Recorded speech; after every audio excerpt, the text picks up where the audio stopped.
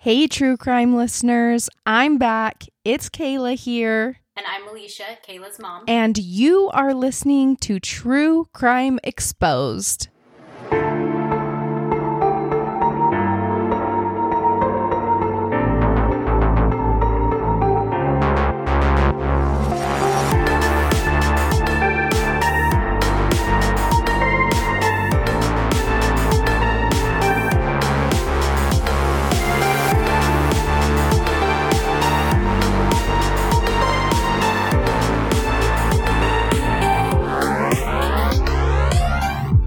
If you're new here, I'm guessing that you clicked on our show in search of true crime cases that you may have never heard of.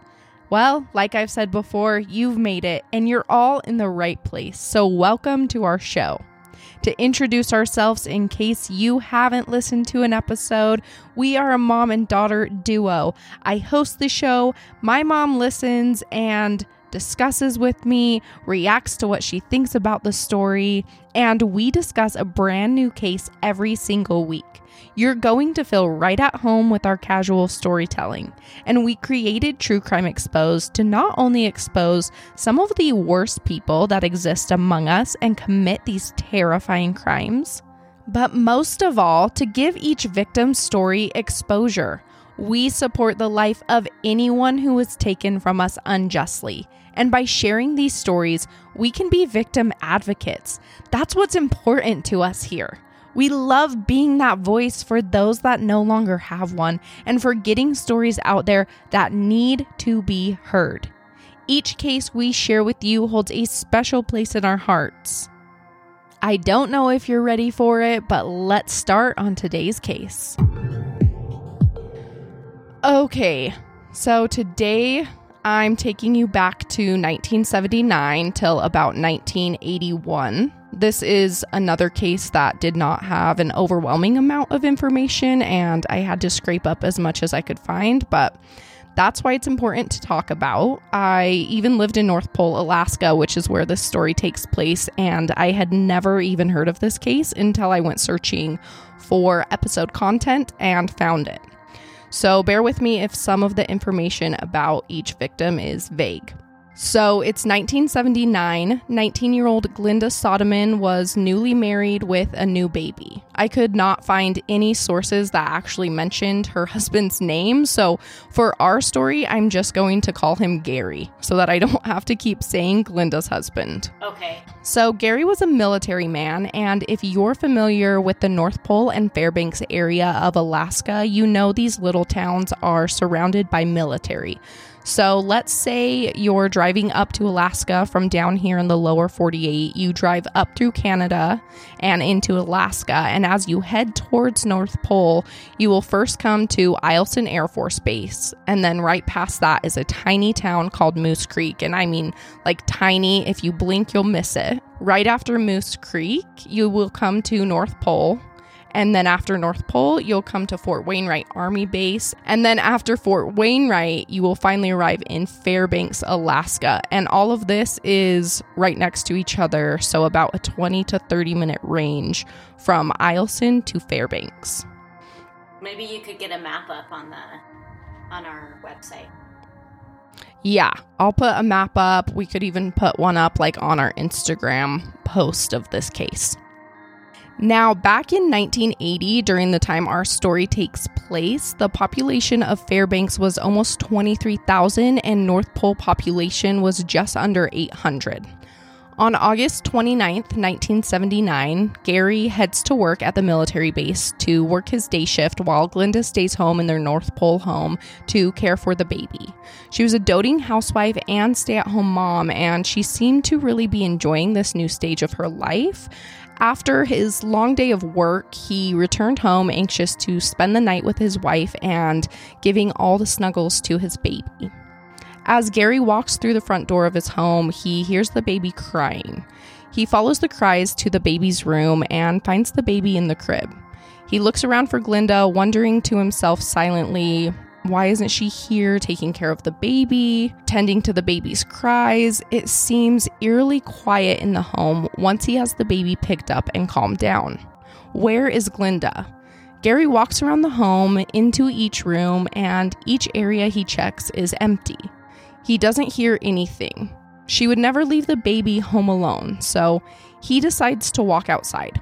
She's probably out there getting some fresh air, maybe catching her breath for a moment, and just taking a break from a hard day of being a mom. So he walks outside, sure that he will find his wife there, but she's not there. Oh, so I was just going to say, so this starts in what year? So this is on August 29th, 1979. So obviously there's no cell phones or anything, so it's not like she can send him a message and say, oh, hey, I'm going to be here. Yeah, exactly. So it just wasn't like that back in the day. No, so if she wasn't home, he had no way to get in contact with her to find out where she could be. He can't hear anyone, and it doesn't seem like anyone else is home or even around the home outside. Gary talks himself down for a while, like, this is all just a big misunderstanding. He keeps checking everywhere twice, now 3 times, and he thinks maybe she did run to the store really quick and got caught up. But he waits, and eventually it has been too long.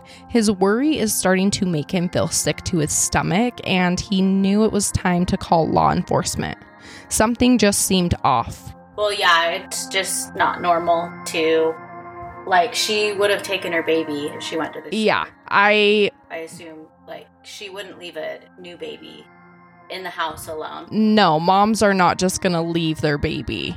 Yeah, it would be way off to me too. So how many hours was it, does it say, from when he calls the police? It doesn't. I just know that he called the police later that same day. Okay. So in the evening after he got off work.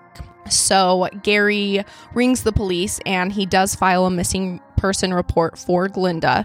He also gets in touch with Glinda's father, Ellis Armstrong. Ellis was an Alaskan state trooper, and Gary knew that Glinda's dad would know what to do, and he was right. Ellis immediately got involved and started a search for his daughter. At first, the police are considering that Glinda may have just walked away from her life. She decided to put the baby into the crib where she knew the baby would stay safe until Gary was home from work, and she walked out the door and with that out of her life willingly. Was she like, did it say in anything that she was depressed or that they were fighting, like anything that would make her want to leave? Well, they talk about postpartum depression a little bit, and then later on, like in the show I watched, Glinda's dad does say something about, like, just alluding to the fact that they didn't get along great. So, and with that, there was no evidence of forced entry, and nothing was overturned or stolen, and also the baby was home and unharmed. So the police were just thinking it was a possibility that she might have just left. Oh, okay. They considered that Glinda was just too young to handle all these responsibilities at the young age of 19. Being a wife and a mom can be stressful, and like I said, the possibility of postpartum depression, which is very common for many women after having a baby. Could all of this have led Glinda to deciding it was just too much? Ellis and Gary both insisted that this was not the case. Glinda was happy and she loved her baby, and they begged the police to continue looking into Glinda's disappearance because they both knew she would never just leave. She would never do this to any of them. They both told the police that they knew foul play was involved here. Something was wrong, and although both Gary and Ellis could agree that something sinister had happened, they were not actually on the same page. Ellis Armstrong pushed police to look into Glinda's new marriage. He was sure that Gary had done something to Glinda. He told his fellow state troopers that Gary was the one who wanted to get rid of Glinda, the only person he could think of that had a motive.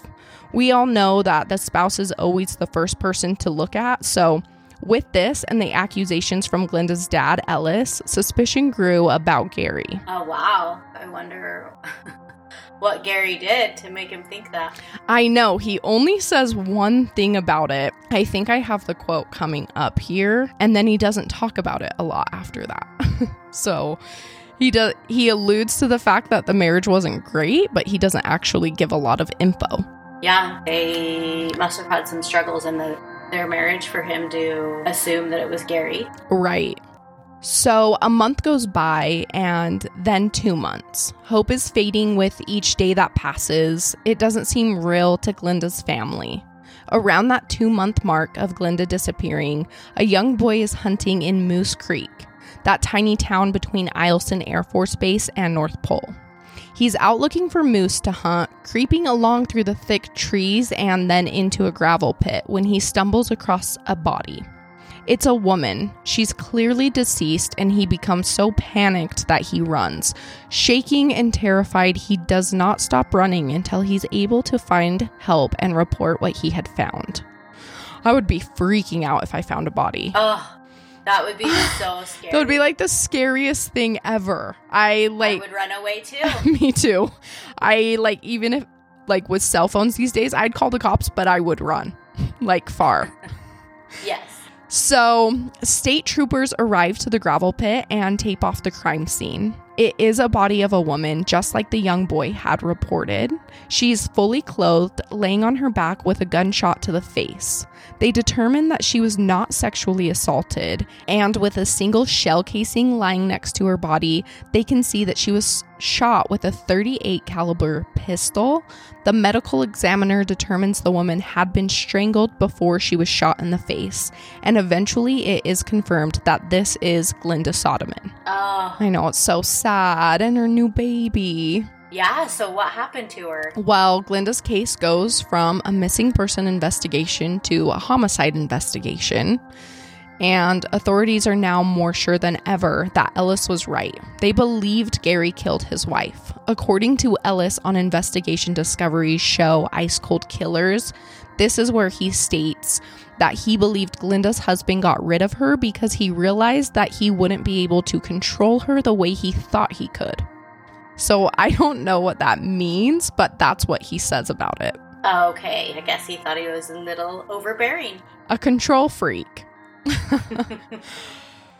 So, like I said, I don't know why he believed this. He didn't mention problems in their relationship in his interview with ID, but he obviously alludes to it, and he didn't go into further detail. I can't find anywhere that Glinda and her husband did have a strained relationship, but obviously Ellis knew more probably about arguments they had or any wrongdoings in their marriage that led him to believe this. Researching this entire case was a little frustrating because there's little details that I couldn't find and just things that may or may not be relevant to the case, but just things I'm interested in knowing, like how old was Glinda's baby? Was the baby a girl or a boy? What's her husband's real name? His job title? How was their marriage? And so on. Yeah.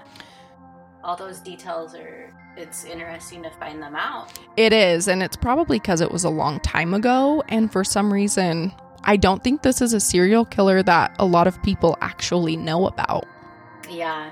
So it just hasn't gotten a lot of, coverage. Yeah, not a lot of publicity. Yeah.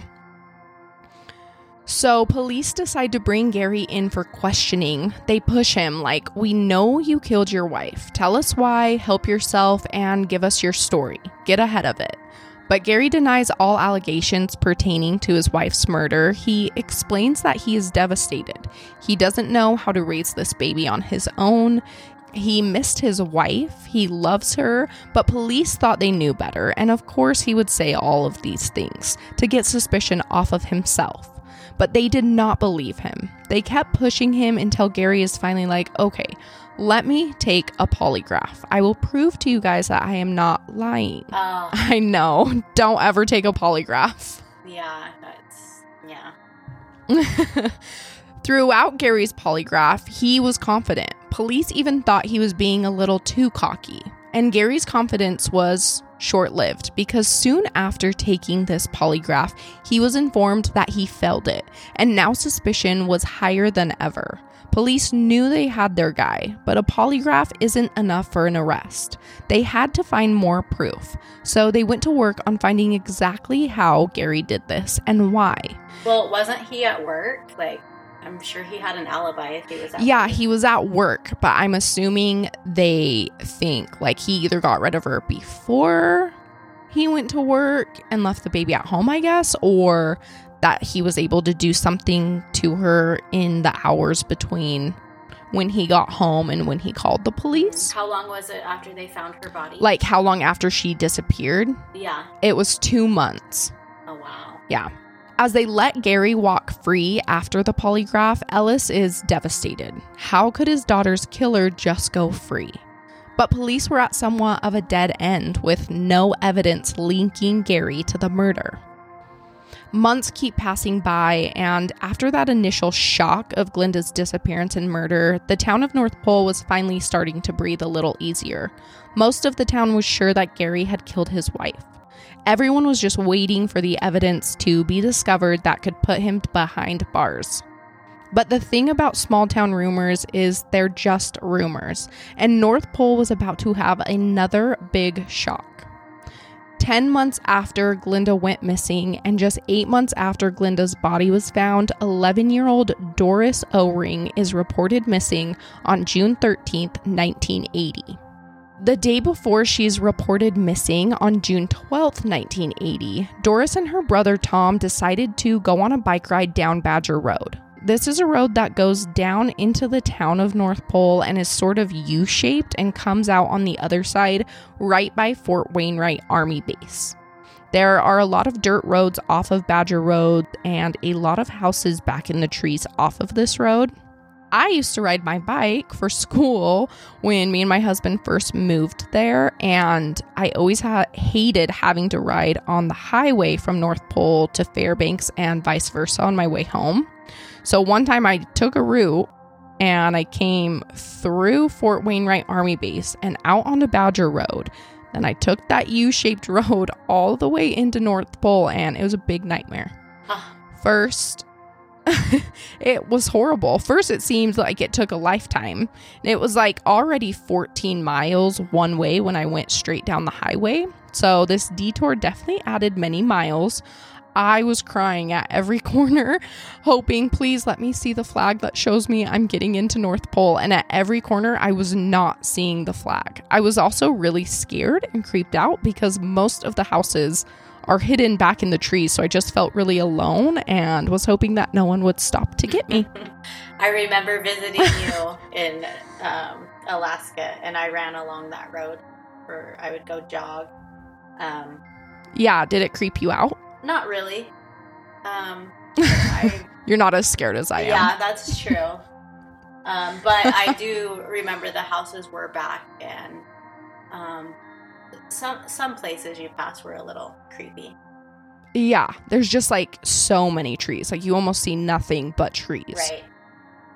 So I assume Doris's family lived off Badger Road because she was often riding her bike down this road. When Doris and Tom were riding together on that June 12th afternoon, Doris had sped ahead of Tom, turning a corner and leaving his sight for a moment.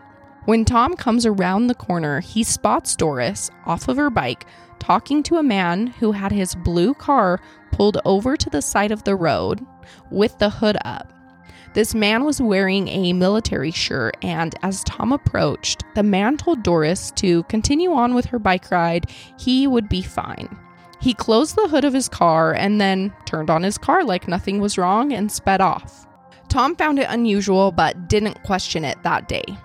But when Doris went missing and is nowhere to be found the following day on June 13th, 1980, this memory creeps back into Tom's mind and red flags are going off.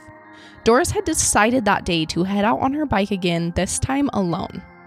Hours pass by and Doris never returns home. The more the clock keeps ticking with no sign of Doris, the more her parents start to feel the panic set in.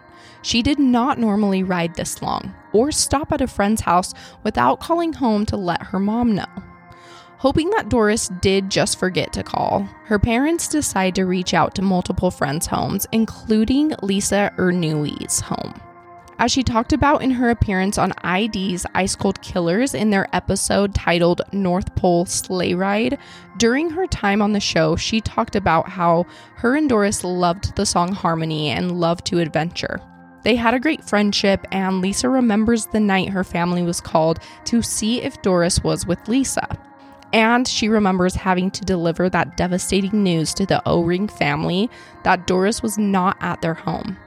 Shelley Thompson was also a friend of Doris and also appeared on ID's coverage of this case. She stated that her world was turned upside down when Doris went missing and has struggled with blaming herself for not being home that day, not being able to hang out, not being there on the bike ride. But as we all know, you can never blame yourself. Blame only falls on the person so vile and evil that they would snatch up a little girl off of her bike in broad daylight. After friends had been called and the roads that Doris normally rode were searched, the O-rings called the police to report their young daughter as a missing person. A search was immediately underway, and within only a couple of hours on the night of June 13th, Doris's bike is found 20 feet off of Badger Road, hidden in the bushes. Devastation is felt by the police department and the family. With the bike being purposely hidden, this seems to be a kidnapping. Tom gives his description of what he witnessed the day before during their bike ride with his sister, and then another lead comes in, matching the description of the man and the car that Tom saw the day before. On the day Doris went missing, someone had seen a man, describing him with a military haircut and sunglasses on, speeding out of a dirt road onto Badger Road and then onto the highway.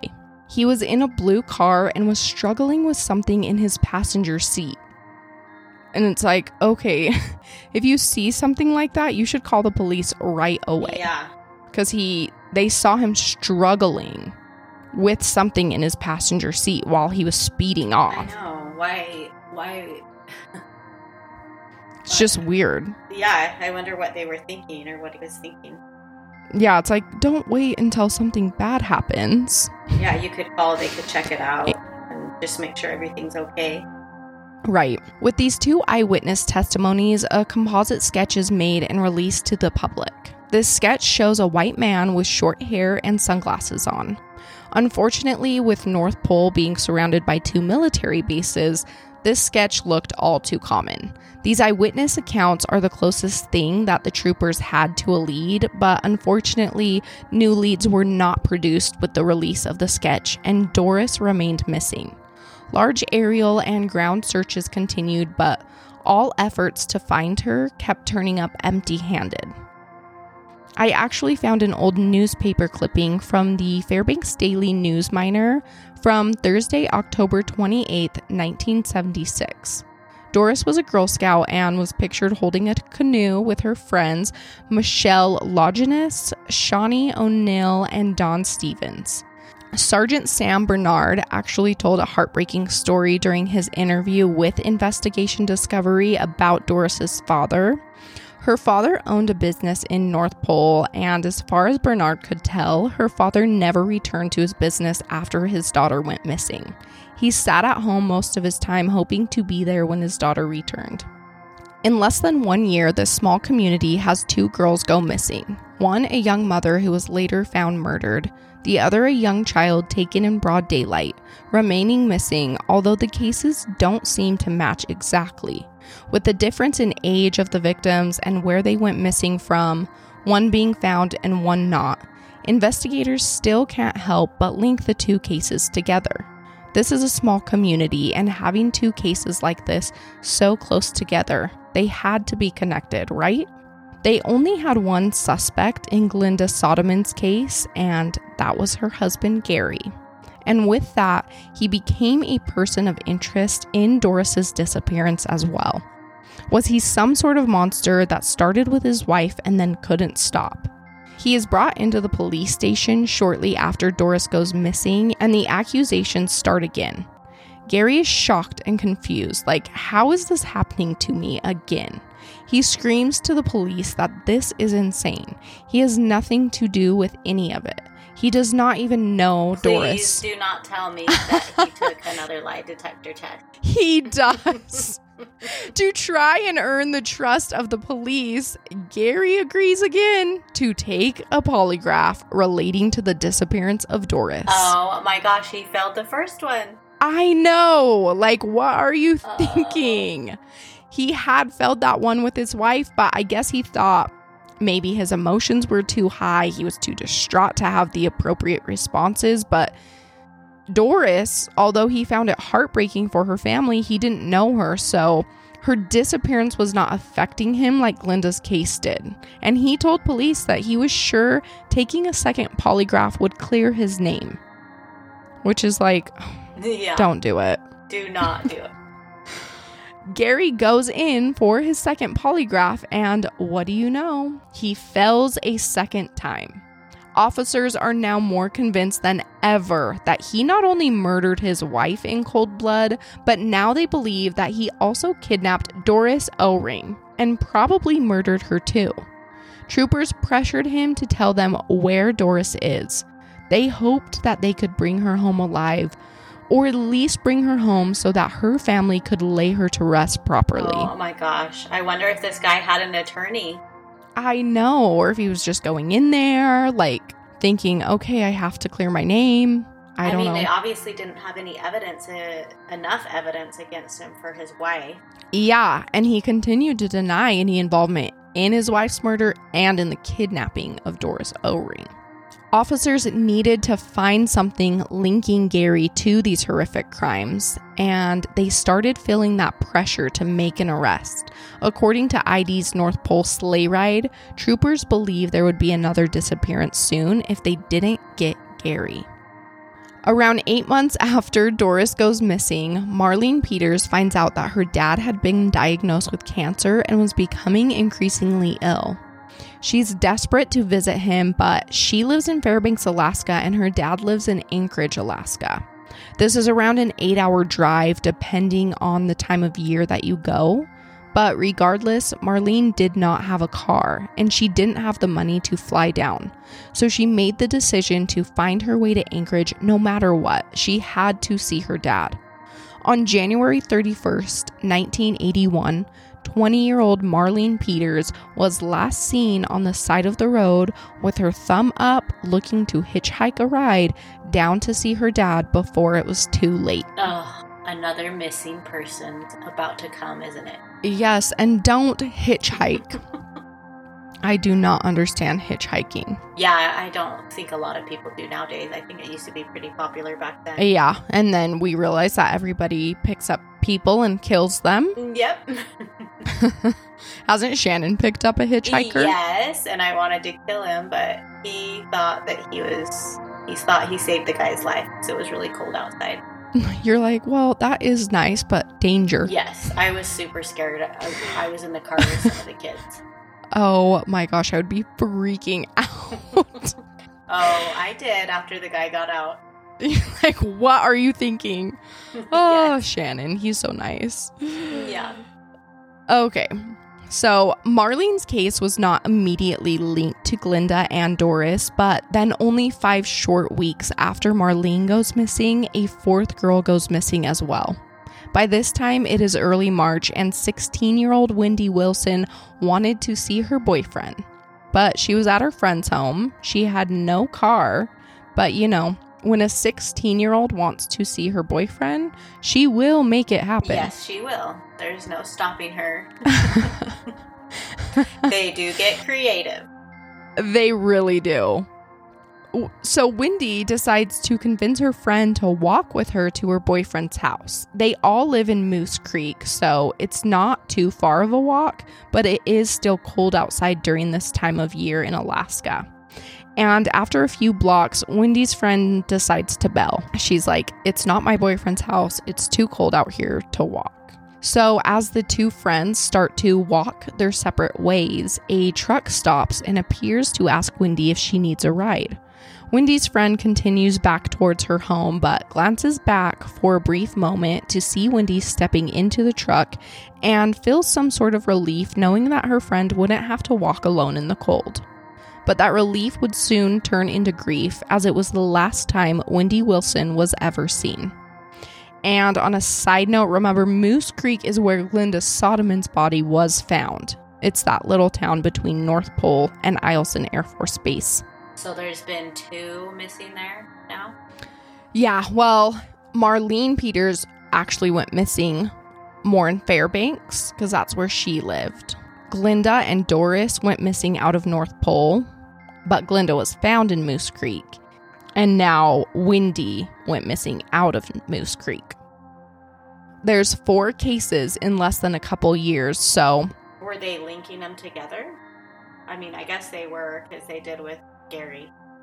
Right. They did keep kind of linking them together, but after these 4 cases, it was apparent that North Pole, Alaska had a serial killer on their hands. Sergeant Sam Bernard stated on ID's coverage of this case that, quote, a blind man could see the connection, end quote. Oh, I bet those residents were scared. Yeah. I would be too. So now here we are, circling back around to Gary again, Glinda's husband. He continues to be the prime suspect in his wife's murder. Investigators know they need to talk to Gary again. And for a 3rd time, Gary agrees to take a polygraph. Does he not have an attorney? He must not, because I'm like, are you kidding me? Stop taking them. You can't pass them. You've already taken 2. So, thankfully, though, this time the polygraph is given by an expert, and it is revealed that Gary failed the polygraph yet again, as we knew he would. However, police are shocked to learn that their prime suspect actually has a random heart murmur. Oh my gosh. Yeah. So the expert that performed the test this 3rd time explains to the investigators that Gary will always fail a polygraph, or it will always come back inconclusive. So due to this heart condition, Gary would never pass a polygraph. So they're back to square one. They wasted so much time with Gary, and polygraphs are unreliable anyways. There was no evidence linking him to his wife's murder or any of the other people. Like, yes, the spouse is always the first one to look at, but I don't think the spouse normally kills, like, I don't think someone normally kills their wife and then goes on to kill, like, a bunch of other people. That is crazy. I hope they were looking at other people besides just Gary. Otherwise, they lost a whole bunch of time. I know, and I honestly don't think they were. I don't think they had any other leads at this point. They were just... I mean, they had that sketch, but again, it didn't produce any leads. So thank goodness for this expert, because without him, Glinda's husband would have just continued to fail polygraphs, because he probably would have taken 10 more, and then he would have remained the prime suspect. Oh, so did they let Gary off? Yes. So after this, the suspicion on Gary goes away. Oh. Okay, well, who was it? Let's find out. Do some more investigating? Yes. There's a bunch of military bases around. I know. So back to Wendy and Marlene. They both went missing in early 1981. They were both last seen trying to catch rides.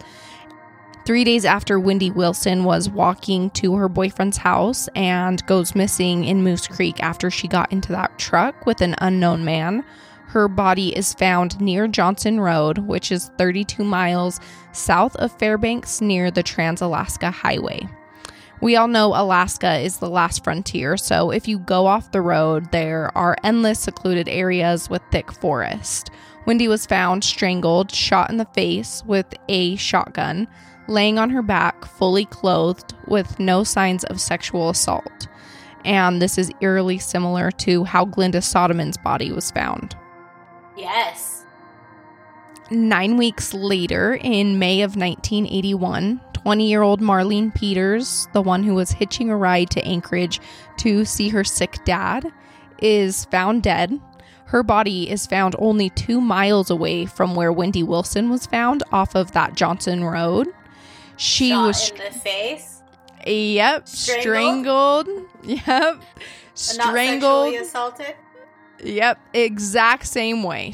All the things: strangled, shot in the face with a shotgun, laying on her back, fully clothed. So this is obviously a victim who seems to have fallen to a serial killer that has a pattern. Yep. So the community of North Pole and Fairbanks is growing more anxious and panicked, and the police are feeling that pressure to find this guy. People start locking their doors even in the middle of the day, and they're taking big precautions like not letting their kids go play outside alone or walk down the road to a friend's house. That desperate search for Doris O-Ring continued because, remember, she was still missing and she didn't seem to fit the MO of the killer quite like the other women did. She was much younger than all of the other victims and their bodies had all been found, but Doris remained missing. So police are thinking, could she still be alive? Could her predator and the other woman's killer be two different people? At this point, the only evidence that investigators have are through eyewitness testimonies, those two from Doris O-Ring's case who saw a military man in a blue car, and then Wendy's friend who witnessed her getting into that white truck. So with the lack of information, troopers have a hard time and don't even have a clue of where to start. They decide to obtain a record of all the men in the area, sifting through and eliminating all the men that were too old or too young to commit the crimes. And this left them with a list of 15,000 men. Oh, wow. So I wonder if they ever thought of looking at the military men, since that guy was, the witness saw a military man. Right. Sergeant Jim McCann stated on ID's Ice Cold Killers episode that, quote, "You can't just hit enter or highlight or click on things. It's memory from each of the investigators," end quote. So at this time, there was not a database. Each officer had to remember the information and connect things with memory. The investigation team actually decides to send Sergeant Sam Bernard to Georgia, and he was sent there to study a new police procedure that was occurring during the Atlanta child murders investigation in Georgia. So they're studying this new police procedure, and what Bernard comes back with is a new way of entering leads via a computer. So this was kind of the start of a database that would be used just between local, state, and military police forces at the time to enter leads so that connections could be made statewide. And obviously now today we have connections nationwide. Yeah, that's good that they got that going. I know, it's crazy. The system was implemented statewide in Alaska, and they hired a lot of people to input the data and get it started. The new technology didn't exactly help solve this case, but I thought it was an important thing to mention because it's obviously a huge step forward in fighting their crimes statewide and now, like I said, nationwide and so on. So technology just gets better with time, and investigators are able to easier connect criminals to crimes in these days because of the start of this technology. I was wondering if these are close to each other, like if it was different polices working on each case, or county or sheriff, or it probably was, because I think from what I remember there was North Pole Police, Fairbanks Police, and then I think each army base also had their own police. Oh wow. So it would be a lot of having to work together probably, but then there's also the state troopers, and I think they're more broad and kind of over the general area. Yeah. Anyway, soon the FBI actually became involved in profiling the killer, and this was also a new tactic at the time that was coming to light. And just like the database, the FBI had used this new tactic in profiling the killer in the Atlanta child murders case, and at the time, profiling had been roughly 85% accurate. Criminal profiling is used to target specifics of serial offenders, such as personality traits, behavior patterns, age, race, and much more. This method is a mix between law enforcement and psychology, but of course, keep in mind at the time of our case, it was a really new concept and it was just starting to be explored. So the FBI profiler informed the police force that the North Pole serial killer would most likely be a single man who lives alone and probably has a hard time holding a job.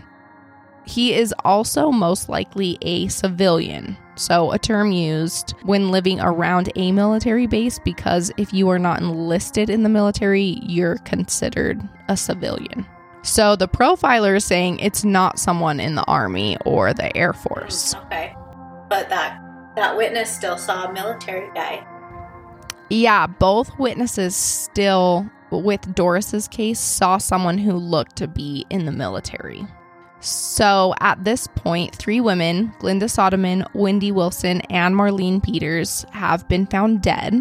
And like we said, fully clothed, strangled. They all had a gunshot to their head. Doris, that youngest victim, was last seen when she was just 11 years old, and she remains missing. But the terror is not over, because 2 days after Marlene Peters' body is found, 19-year-old Lori King is reported missing. Investigators and the community are really frantic to find her, because no one wants Lori King to end up with the same fate as the other girls. The community and the law enforcement desperately search for Lori, and they have no success. The media deems this string of murders and missing young women as the Fairbanks serial murders. Lori is missing. She was last seen walking home alone near Fairbanks, and this really put the community on high alert, as it seems that the killings were happening more frequently than they had started. Yeah, I wonder if, like, the community, they had to have, like, seen the news and stuff. It's just surprising that these young girls are walking by themselves or hitchhiking or riding their bike alone. That'd be really scary. So I wonder how, like, publicized it was. I know, because obviously it says the media deemed it the Fairbanks serial murders or whatever, but maybe they didn't start really connecting them in the media until, like, later on. I don't know, but they are happening more and more frequently. I feel like between the first case and Doris's case, it was like 10 months, and then it started becoming like every month. Scary. On September 2nd, 1981, 4 airmen went on a hunting trip, and they came across the remains of a human body. Investigators were called in, and it was determined to be Lori King's body. She was found in a wooded area off of that Johnson Road, the same road that Marlene and Wendy are found off of. Lori was near a missile site and appeared to be fully clothed, strangled, and shot in the face with a shotgun. So the serial killer left his mark on yet another young girl. Investigators were working hard, day in and day out, and they had to stop this man that was terrorizing the small town. Police would patrol through the neighborhoods, down dirt roads, and outside of the military bases, looking for a blue car or a white truck that was described in each case. They assumed that their perpetrator may have been using 2 different vehicles to hide from the suspicion. And although the FBI profiler stated that the killer would most likely be a civilian, investigators couldn't help but wonder why both those eyewitnesses we talked about in Doris O-Ring's case described a man with a military shirt on, a man with a military haircut. Also, all the bodies were found within 10 miles of Eielson Air Force Base. Well, they better start looking there. Yeah. So months started to pass, and no more girls were going missing. People are starting to breathe a little easier and feel this sense of relief as time passed without losing any more women in their community. This only raised investigators' suspicions, though, that maybe their killer was enlisted in the military. Had he gotten deployed or moved to another base? This ends up leading investigators in Alaska to send out a request to all law enforcement surrounding any Air Force base across the world, asking them to reach out if they had a young girl in the community go missing or found murdered in any similar circumstances to their Alaska victims. That was smart. Yeah. And in the meantime, troopers obtain a list from Eielson Air Force Base for all military personnel that had been transferred or moved after the 5th victim was reported missing. They also obtained a list of 550 vehicles that were similar to those seen in Doris and Wendy's disappearance. And as they narrowed the list down to match what they were looking for, a call came. Cassandra Goodwin, who was 22 years old and from Henrietta, Texas, goes missing and is found murdered near Wichita, Texas, which just so happens to be next to Shepherd Air Force Base. And the Texas authorities call the investigators in Alaska just as they had requested. And they felt like this was it. They had their guy. They could just fill it. So Sergeant Sam Bernard hops on a flight and goes straight to Texas as soon as he can. And when he arrives, the sheriff actually informs him that, never mind, they don't believe the case is related to the murders in Alaska because they think they know what happened to Cassandra and they decided her case is now closed. The police in Texas linked Cassandra loosely to a meth dealer who shortly after her murder actually blew himself up in his trailer home with a meth lab. So they believed that this is who killed Cassandra, and as they said, the case was closed. Wait, did they report that she had a gunshot to her face, or I think she strangled? I couldn't find exactly why, but I'm assuming that she was found in a really similar way to the victims in Alaska, and that's why they had called. And regardless of the sheriff insisting that Cassandra's case was closed, Bernard was adamant that Cassandra was another victim to the serial killer that Alaska state troopers had been on the hunt for. Bernard's suspicions only grew as their list narrowed to the military men that had been transferred from Eielson Air Force Base to Shepherd Air Force Base after the date of Lauren King's disappearance. And there were names on that list that stood out to investigators. So, Thomas Richard Bunday. Do you think it's Bunday or Bundy? It's Bunday. Bunday, probably. Bunday. Okay. Thomas Richard Bunday was a technical sergeant working as an electrician in the Air Force. He was born in 1948 in Nashville, Tennessee. He was the youngest of two. His older brother was a full 15 years older than him. Thomas always looked up to his father, who was a World War II veteran, instilling in him that urge to join the military. But his father suffered mentally from PTSD that came from his time serving in the military. And once he was home, he became very abusive towards his kids and Bunday's mother. By the time his father died in 1963, Bunday refused to attend the funeral and ran away from home for a little less than a week.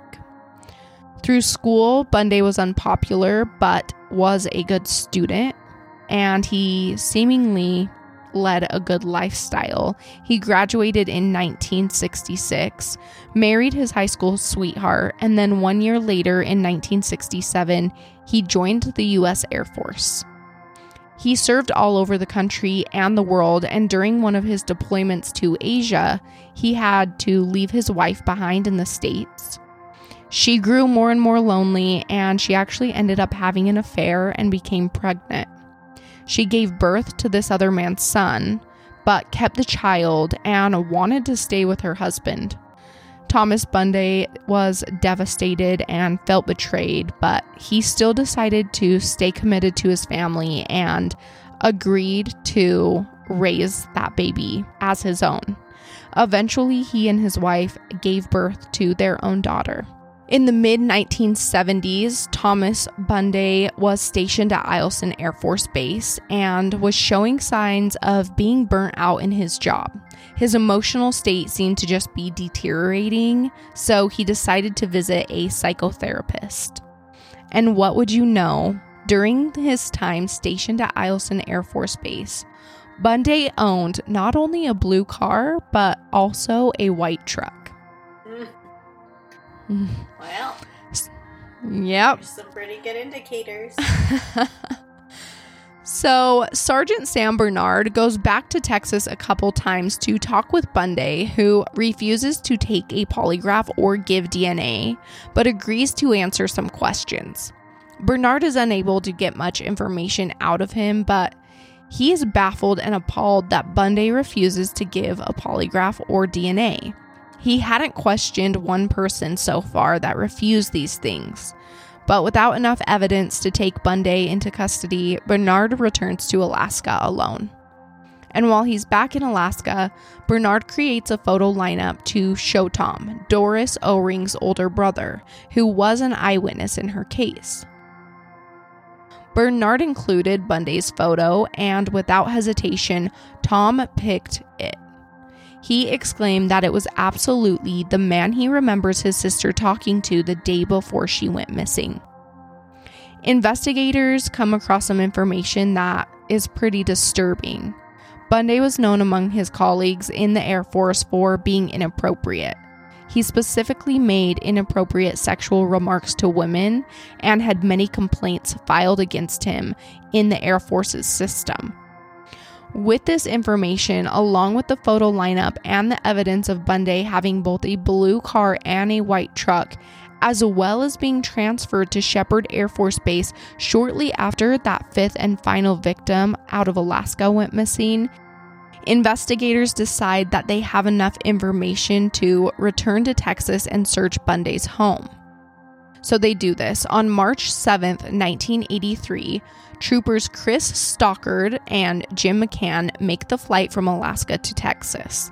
They set up an interrogation room at a small motel, and Bunday is willing to talk to them. For several days in a row, they question Bunday, each day letting him go after 3 short hours. Bunday believes he's fooling these troopers and building a strong relationship with them. The technology that they had could only record 3 hours of questioning at a time, so each day when that limit was up, they just had to let Bunday walk free. Stockard and McCann talked with Bunday about anything except for the murders.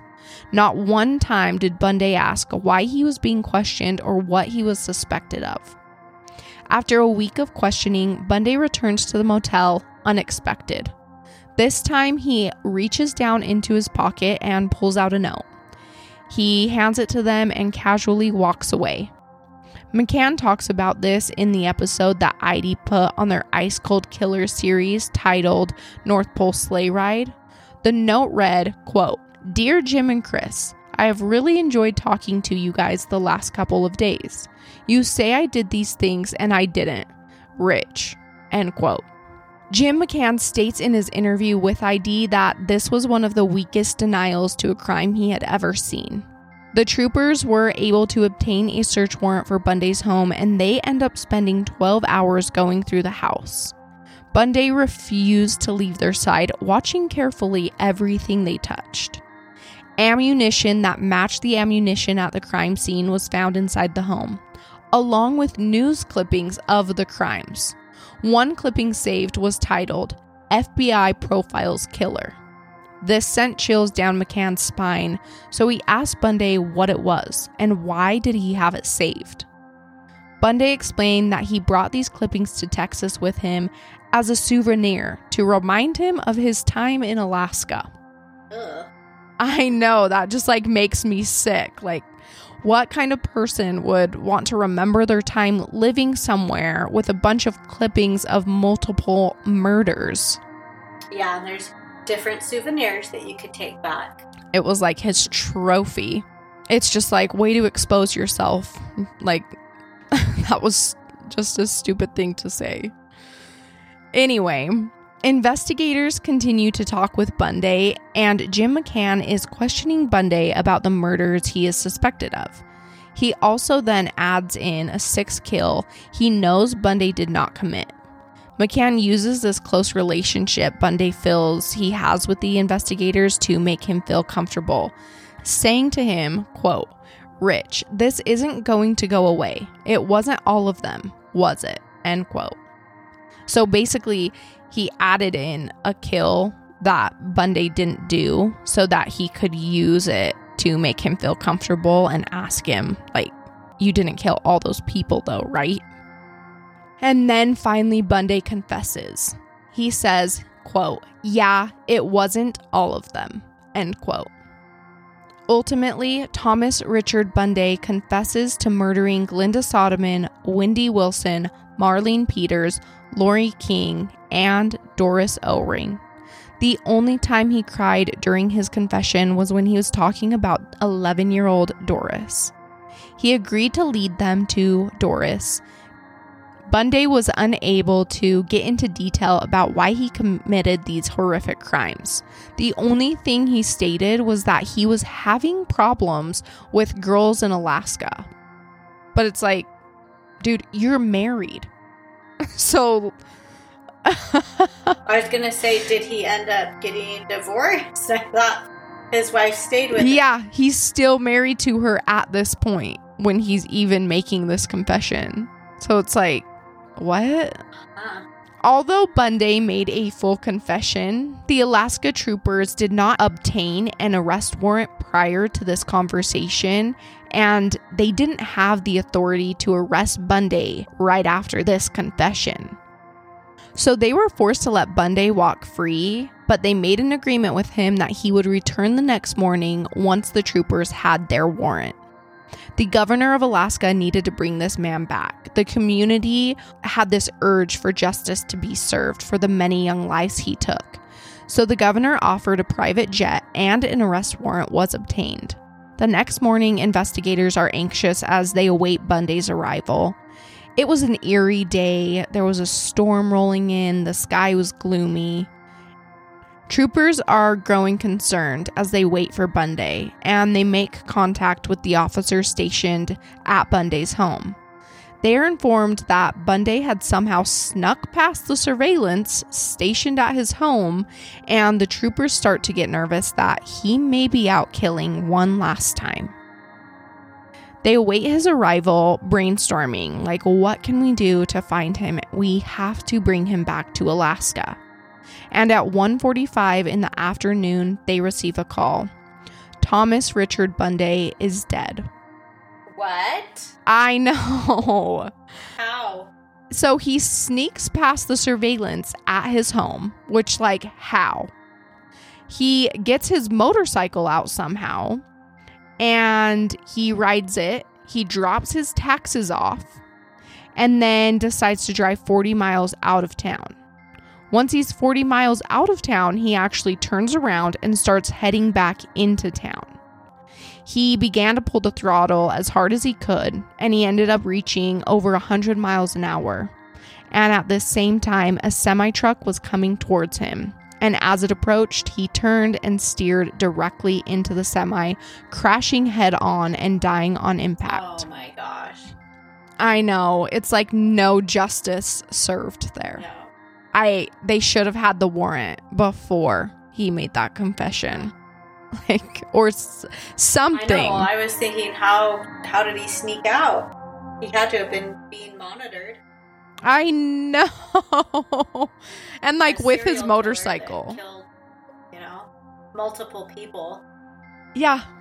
Just gets past the surveillance. Oh. So, months after his death, hairs are found in his truck, and they were genetically linked to Wendy Wilson. He had never confessed to Cassandra Goodwin's case out of Texas, but he confessed to all those victims in Alaska.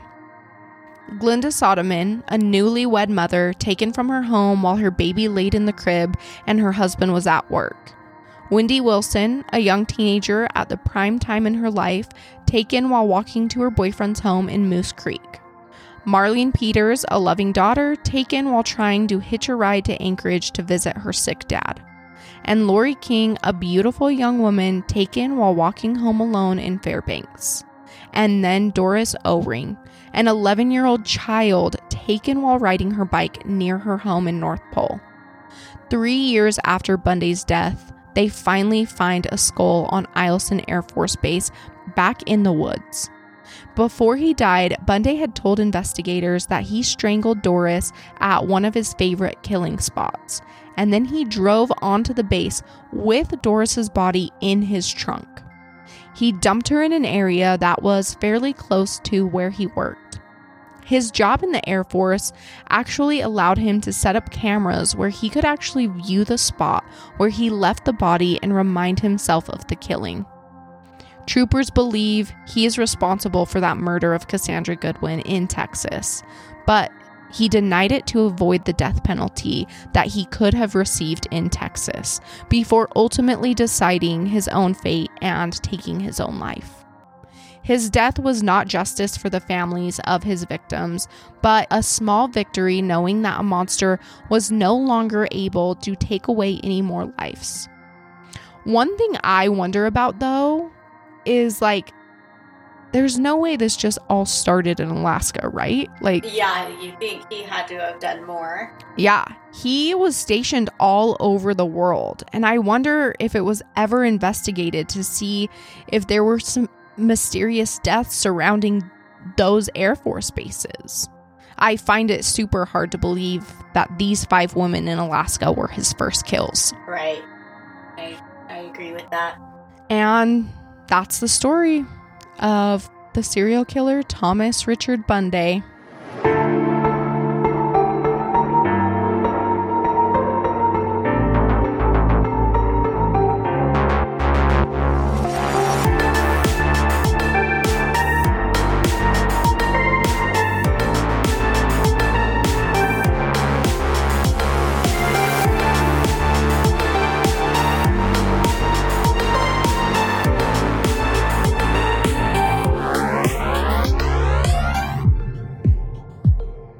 Ready for a palate cleanser to make you feel a little better after whatever my mom just told you about. First of all, I was born in Alaska.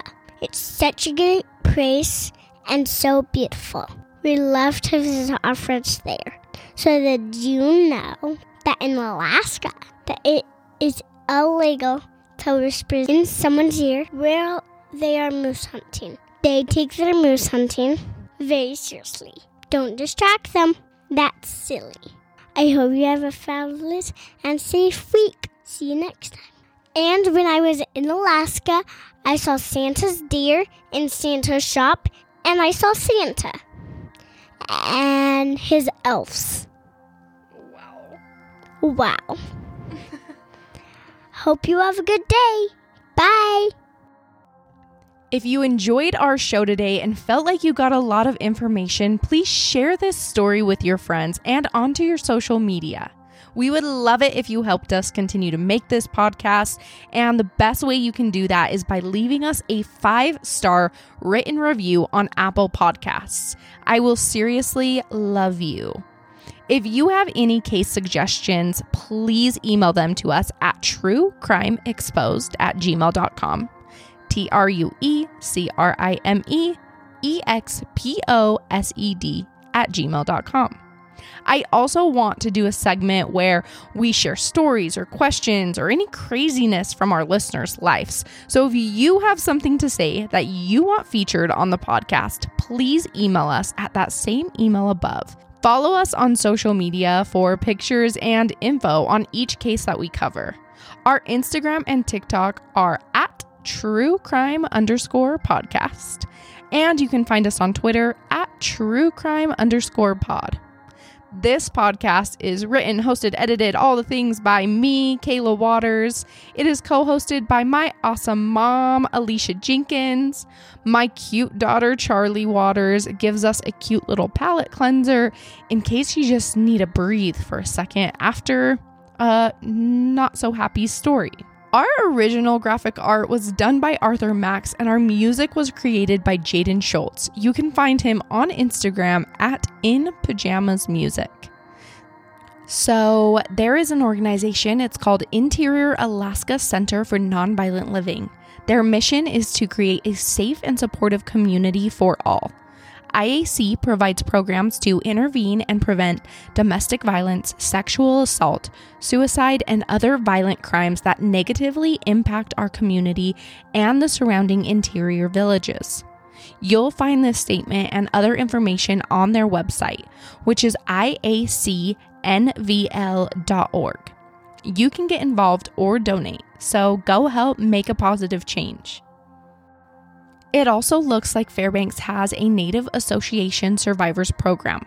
Through their Office for Victims of Crime, they increase victim-centered and culturally competent direct services to survivors of violence and provide emergency/transitional lodging for victims of violence.